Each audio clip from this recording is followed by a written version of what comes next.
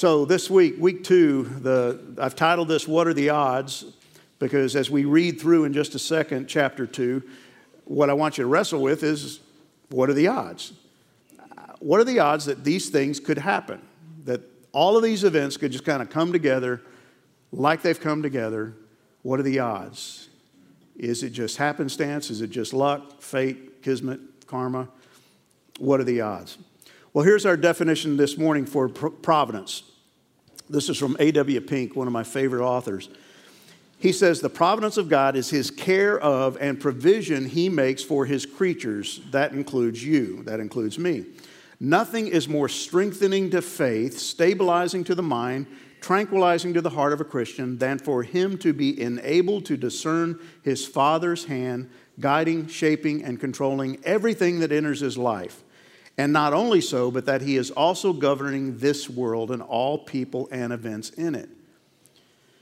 Again, pretty wordy definition, but I think all A.W. Pink's trying to tell us is that we should gain confidence, peace, strength, comfort from the fact that our God is in control, involved, aware, and working all things for our good. Every day, in every situation. Whether we get it, understand it, like it, recognize it, the goal is to start recognizing it, that there's God. That was a God thing. And to be able to thank God for what he's doing in your life. But the key phrase here for me is that enabled to discern his Father's hand. That's my goal for this study, is that we, myself included, would learn and be enabled to discern God's hand in my life and in your life and in the lives of those around us. Instead of just responding, crap, how'd that happen? Man, that's a bummer. That stinks. Glad I'm not him. Why'd that have to happen to me? In other words, you learn to start seeing things a little bit differently through the eyes of God rather than the eyes of the world or your own eyes. So this idea of seeing the Father's hand, discerning the Father's hand in the everyday affairs of life is huge. He goes on in the same book and he says, God is not troubled by anything that is now taking place in his world. Are you? Well, I'm not God. Well, you believe in God. You're a son of God. You say you trust God. Well, God's not worried. Why am I worried? Why are you worried? He's not worried either in its political, social, or religious sphere, nor should we be. The helm is in his hand. Now, I hope you see that kind of a belief, that definition, if we embrace it, if we believe it, will change the way we view the affairs of life, the things that take place in life. Politics, for instance. If God's in control, if God has the helm firmly in his hand, we can trust him. That doesn't mean everything's going to go right. That doesn't mean the next 4 years is going to be a wonderful time here in the United States. It doesn't guarantee anything of that nature. It just guarantees that whatever happens, our God is in control, not troubled, not worried, not caught off guard, not up in heaven wringing his hands going, how in the world did this happen? And it will change how you view life, how you handle the affairs of life. So let's read chapter 2. This story is going to get better and better as we read along. Better being probably an inappropriate term to describe it, but it gets more interesting, I can give you that. So chapter 2, verse 1, you can read it on page 23 if you want to use the same version I'm reading from, the ESV. It says, after these things, when the anger of King Ahasuerus had abated, now remember, he had had a 187-day binge party, feast, festival, drinking, wine, food, and at the end of it, he invited his wife, he commanded his queen, Queen Vashti, to come before him. He wanted to parade her before all of his drunken guests. She refused. He goes to his advisors. They say, get rid of her, fire her, make an example of her. The text tells us he was merry with wine after 187 days. He agrees with them. It pleases him. He fires her. Now, here's the after effect. Everybody wakes up, right? Everybody has to sober up at some point. Well, he sobers up. When the anger of the king Ahasuerus had abated, he remembered Vashti and what she had done and what had been decreed against her. He's the one who decreed it. Then the king's young men who attended him said, let beautiful young virgins be sought for the king. Now, what it doesn't say here, but I think is inferred, is that he remembered what he did and what he had decreed, and I think he regretted it. Oops, I did something really stupid. I just got rid of probably the most beautiful woman in the kingdom. And his young men sense it, and so they come to him, and they come up with this great idea. Now, all of us would love to have advisors like this, right? Let beautiful young virgins be sought out for the king, and let the king appoint officers in all the provinces of his kingdom to gather all the beautiful young virgins to the harem in Susa, the citadel, under custody of Hegai, the king's eunuch, who is in charge of the women. Let their cosmetics be given them, and let the young woman who pleases the king be queen instead of Vashti. And I love this next line. It's such an understatement. This pleased the king, and he did so. What red-blooded American male or Persian male would not be pleased by that suggestion? Yeah, gather every good-looking woman in the country and bring her here, and you choose the one you want. Now there was a Jew in Susa. One of the things I want you to do as we read through this, look for all the words that have to do with time, references to time, like when, after, now. There's a ton of them, and I think it's critical to the passage. Now there was in Susa a Jew in the citadel, whose name was Mordecai, the son of Jair, son of Shimei, son of Kish, a Benjamite. That's going to become important as we move along, who had been carried away from Jerusalem among the captives, carried away with Jeconiah, king of Judah, whom Nebuchadnezzar, king of Babylon, had carried away. In other words, he was part of the dispersion. He was part of the group that got taken captive by Nebuchadnezzar when he took over Judah. So he goes on. He was bringing up Hadassah, that is Esther, Hadassah being her Persian name, Esther being her Hebrew name, the daughter of his uncle, for she had neither father nor mother. The young woman had a beautiful figure and was The young woman had a beautiful figure and was lovely to look at. And when her father and her mother died, Mordecai took her as his own daughter. He adopts her. So when the king's order and his edict were proclaimed, and when many young women were gathered in Susa, the citadel, in custody of Hegai, Esther also was taken into the king's palace and put in custody of Hegai, who had charge of the women. And the young woman pleased him and won his favor. That's going to come up again. So here she is. She's a Jew. She's been adopted by her cousin. She's living with him. The edict goes out. Everybody's gathered. They didn't seem to just gather Persians. They gathered Persians, Jews, anybody who lived in the kingdom who was female, single, virgin, and it was good looking. They just took them all. And she was taken up in the mix. He quickly provided her with cosmetics and her portion of food, and with 7 chosen young women from the king's palace, and advanced her and her young women to the best place in the harem. Esther had not made known her people or kindred, for Mordecai, her cousin, had commanded her not to make it known. In other words, she didn't let anybody know, including Hegai, the eunuch, and the king, that she was a Jew. And every day Mordecai walked in front of the court of the harem to learn how Esther was and what was happening to her. Now when the turn came for each young woman to go into King Ahasuerus, after being 12 months under the regulations for the women, since this was the regular period of their beautifying, 6 months with oil of myrrh and 6 months with spices, and ointments for women, when the young woman went into the king in this way, she was given whatever she desired to take with her from the harem to the king's palace.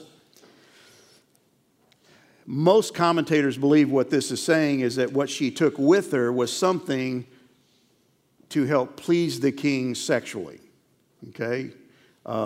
Here's what I want you to wrestle with as you read this story. And we kind of talked about this last week. Do not make Esther a heroine.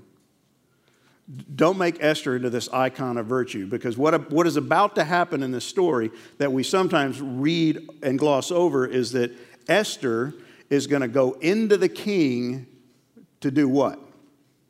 Play chess? Discuss a book? Hey, have you read this book? It's really good. You want to watch a movie? No, she's going into the king to satisfy him sexually.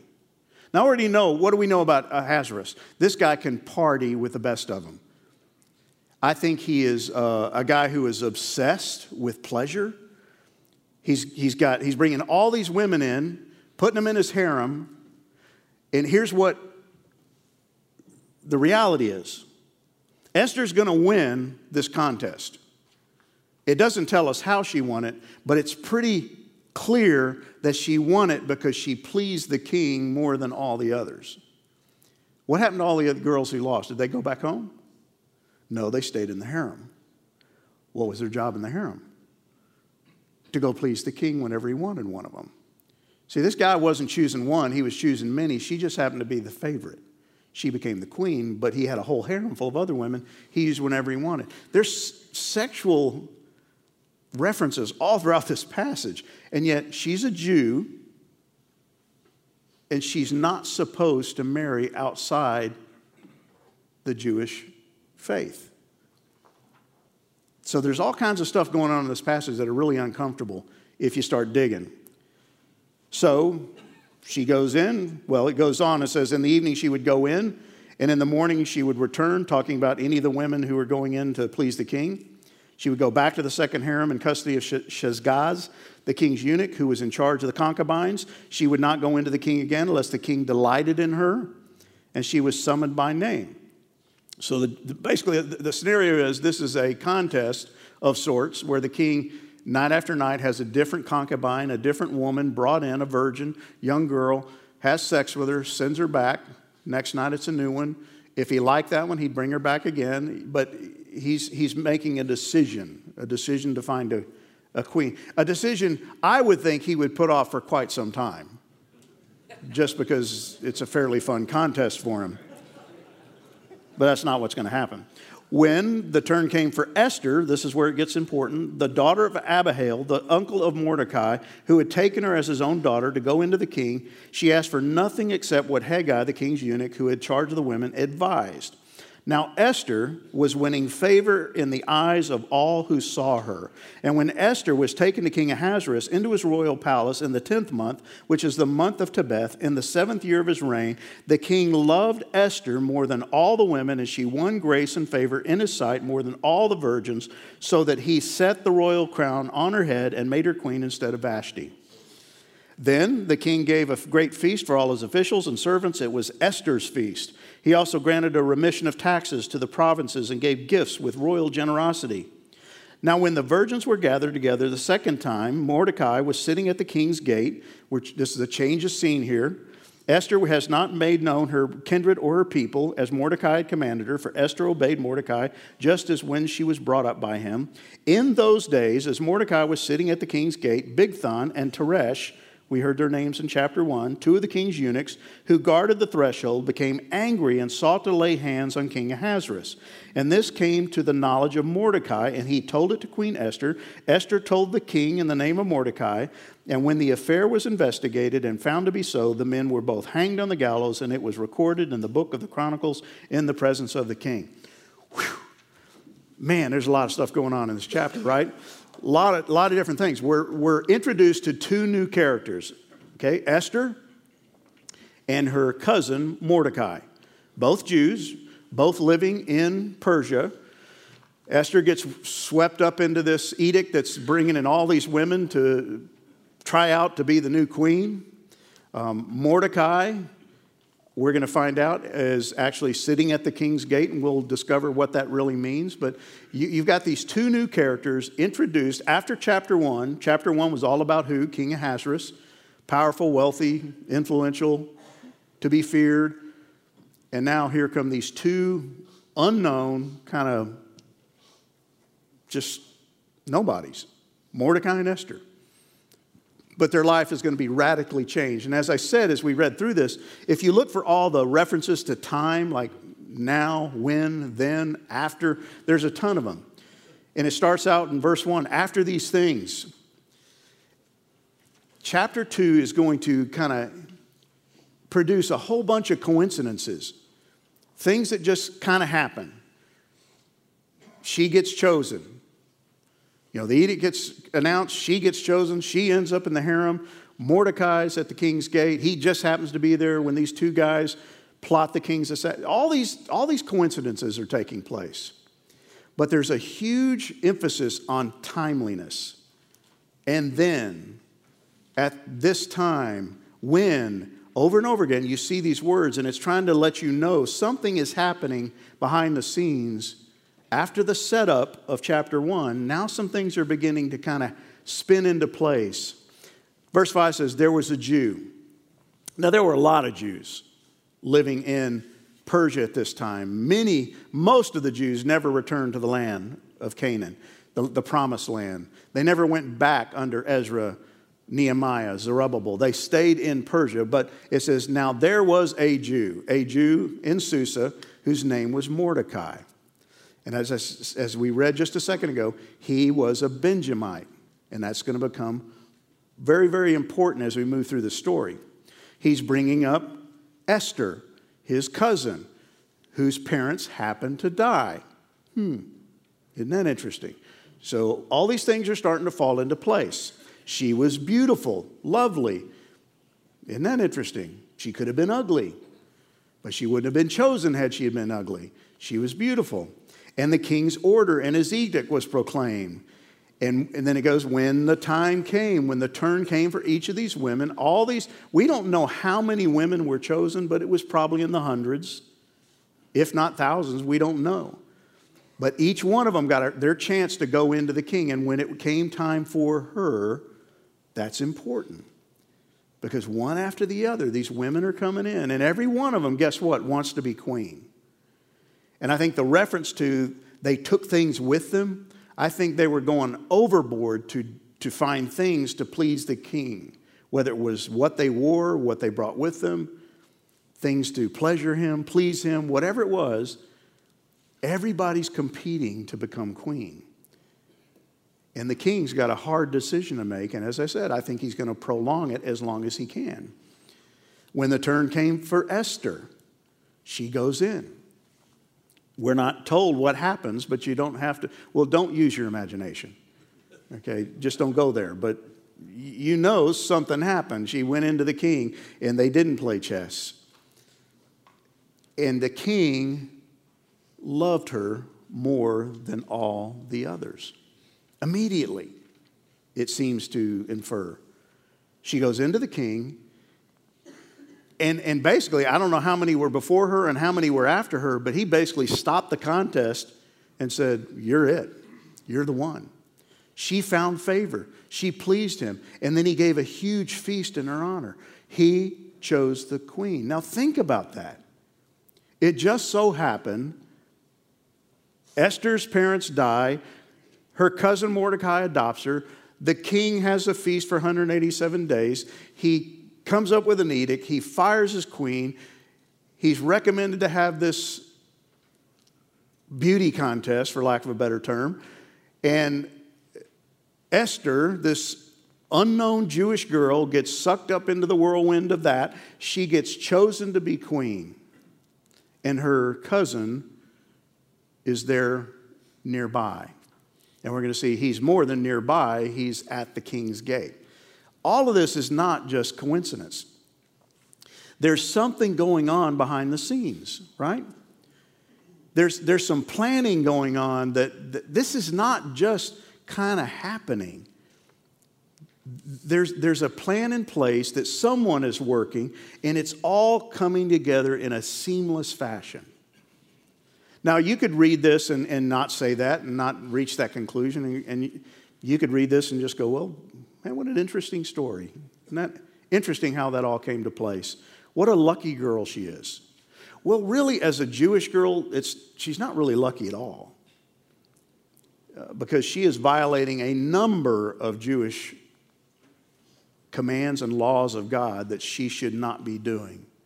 Eating the king's food, associating with pagans, having premarital sex with a pagan, and then ultimately marrying this pagan. All these things are against the law of God, and yet here she is.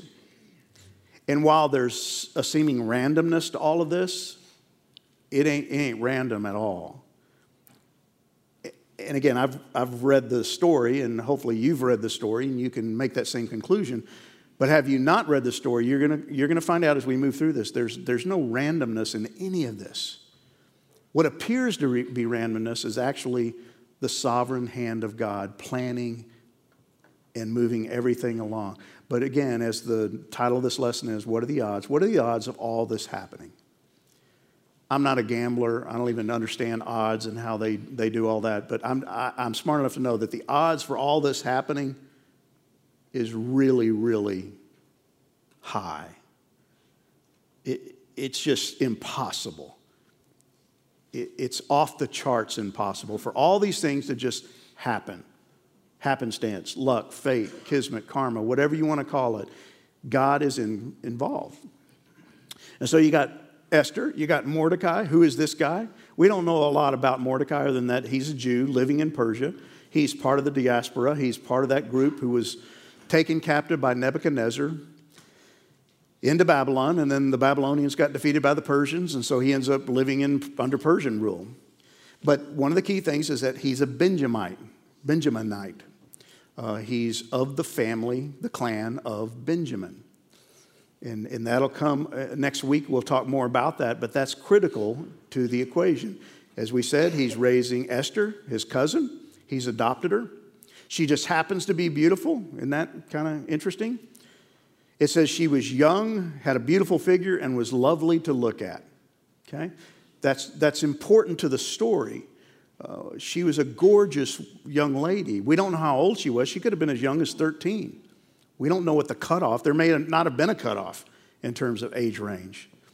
Verses 3 and 4 says, let the king appoint officers in all the provinces of the kingdom to gather all the beautiful young virgins to the harem and Susa, the citadel. Let the young woman who pleased the king be queen instead of Vashti. She was beautiful. She was chosen. And she actually gets chosen to be the queen. He loved her. He fell in love with her. First blush.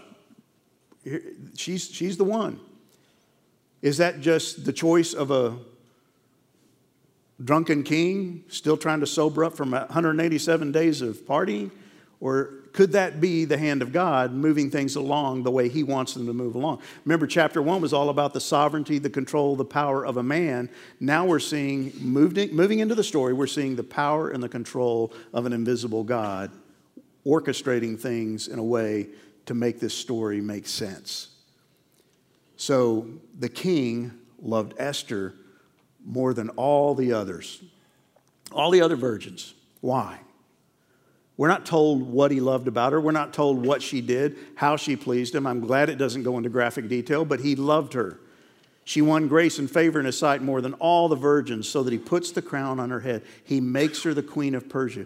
Do you get how incredibly important, significant, bizarre that statement is, that this young Jewish girl who's a nobody, who just happened to be beautiful, who happened to be living in this country, not as a guest, but more like a prisoner, is made the next queen of the most powerful country in the world at that time. It's incredible. It's amazing. Out of all the choices, she gets chosen, and she happens to be a Jew. Now remember, how big was this kingdom? It went all the way from India all the way to Ethiopia. 127 provinces. I guarantee his harem was full of women of every color, stripe, nationality. And who did he choose? A Jew. An unknown, obscure young woman who had been adopted by her cousin. So then it tells us about Mordecai. Why is Mordecai important to this story? Well, Mordecai is the one who adopted this woman to begin with. Mordecai has a place sitting at the king's gate. Now, what that means, guys, is that he had a job. Sitting at the king's gate was not like going sitting at the barber shop, just hanging out at the barber shop or going to Starbucks and hanging out with your buddies. Sitting at the king's gate had significance in the context of Persia, even in Israel, in the Middle East at that time. It was rank and privilege. It meant he had a job sitting at the king's gate. The king's gate was where all transactions were done. All law was conducted. Judgments were done at the king's gate. Business was done at the king's gate.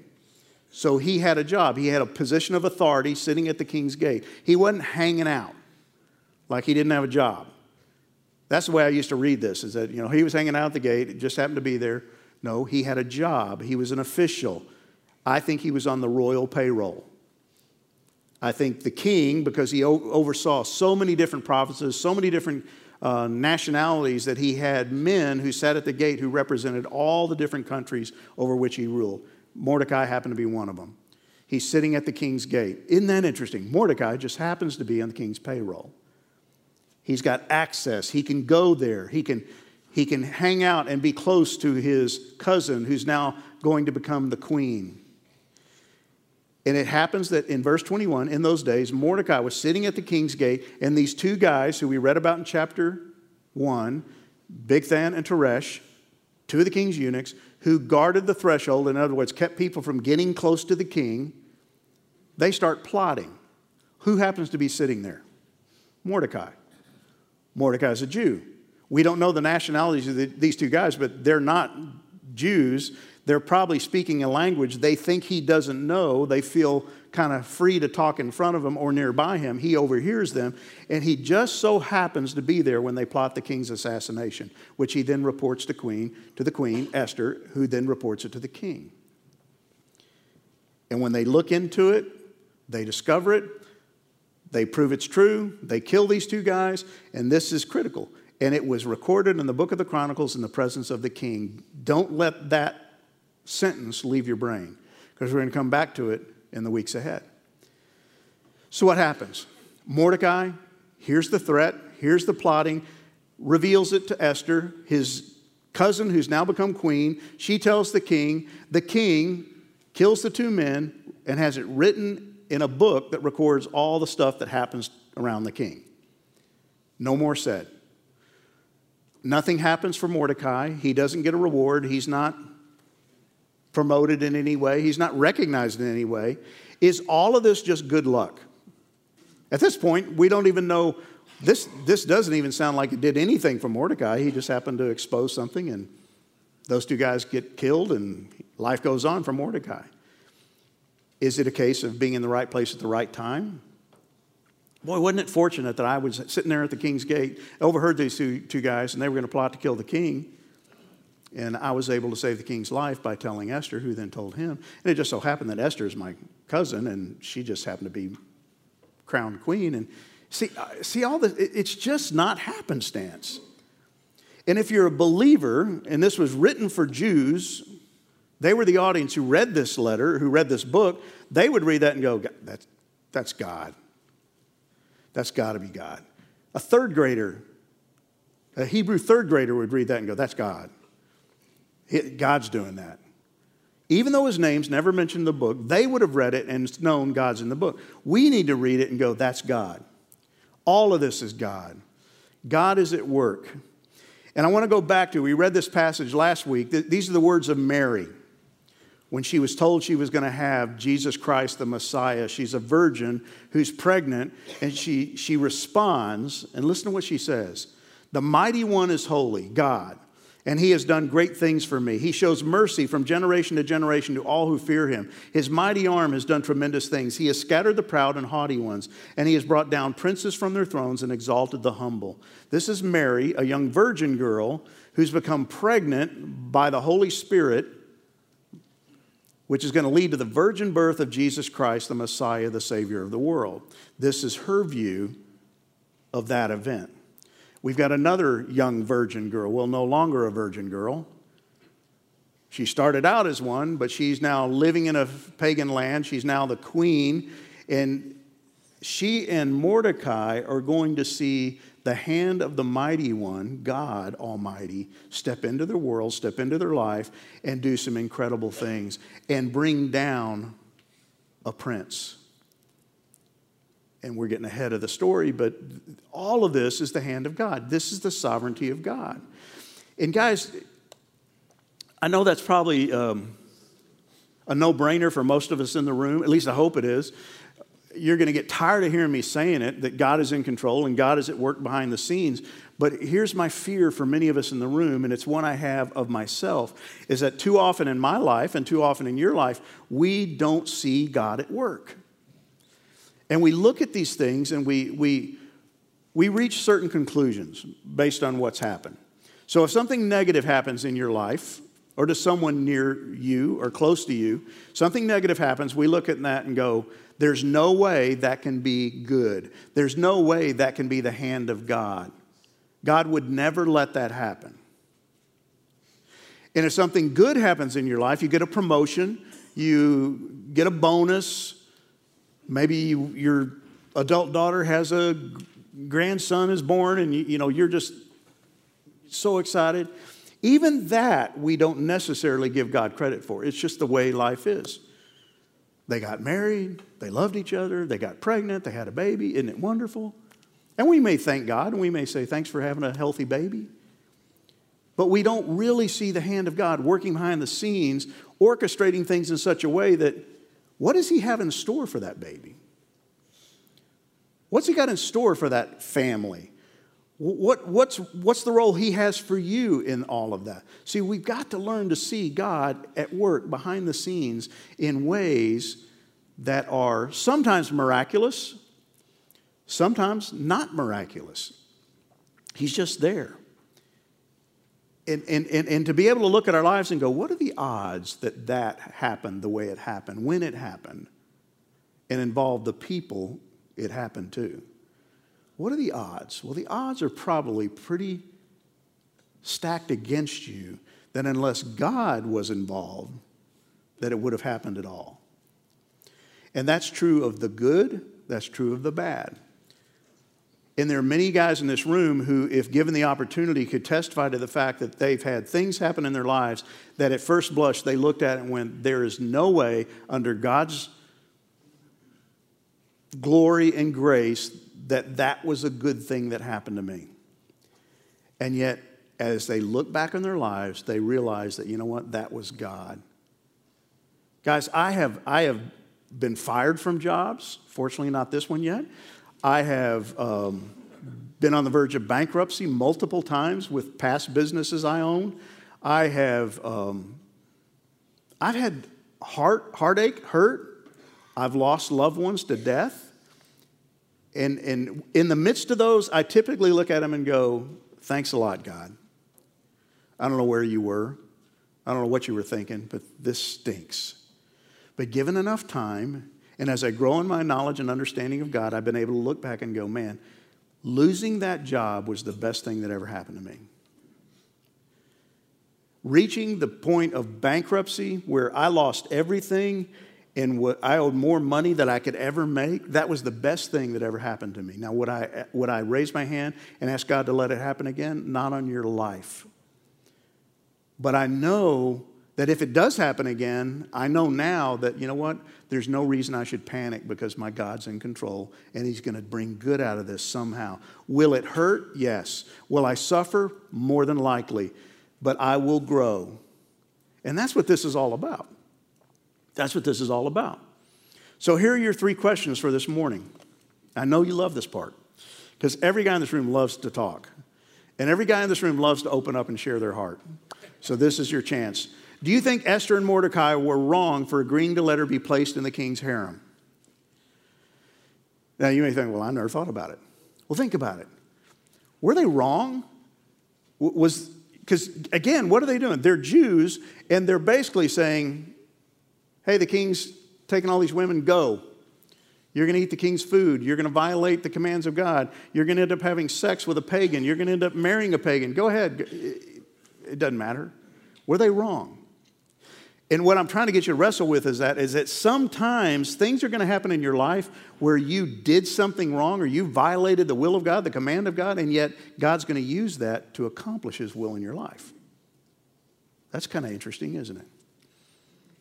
If becoming part of the harem meant Esther had to sin by having sex outside of marriage with a non-Jew, was this the will of God? Now, you may not reach an answer. You may around the table have differences of opinion. Just don't fight. Don't punch each other. Just have differences of opinion. But I want you to wrestle with these things because this is part of dealing with the providence of God. Thirdly, how can God be in control and sovereign over all and yet not treat us as machines, dictating our every move? You know, there's a chance that you could step away from this and go, well, if God's sovereign, what's it matter? He's going to work it all out anyway. So I'm just going to live my life and have fun.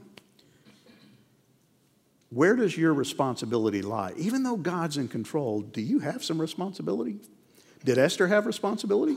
Did Mordecai have responsibility? See, if you compare this story, and we kind of talked about it last week, if you compare this story to that of Daniel, Shadrach, Meshach, and Abednego, if you take those guys who were living in Babylon, they were living in the king's palace, they were eating the king's food, but refused to eat the king's food. They said, no, we won't. They refused to bow down to the king's idols. They kept their integrity, and they ended up being thrown into the fiery furnace or thrown into the lion's den, but yet God saved them. So you don't see this in this story. Esther didn't go, hey, I can't do this. I can't go into the king's harem. She may have lost her life, but she may have also seen God spare her life. We don't know, because that's not what happened. So I want you to wrestle with these things, guys, because as you go through life, just like this young man who lost his life this last week in this tragic car accident, what role did he play? What role did God play? What responsibility do we have in all of this? So again, you may get through one of these, you may get stuck on the second one, the third one, but just wrestle your way through it as we continue to work through the providence of God. Let me pray for you. Father, thank you for these guys. Thank you for this tough topic, because it's forcing us, Father, it's definitely forcing me to wrestle with what I believe about you and your control and your will and your power, your sovereignty, and how you care about me. You care about every aspect of my life, and there are parts of my life, Father, even right now, that I'm not real happy with. I don't like the way they're going, and yet I got to trust that you know what you're doing and that you're going to work all things together for my good.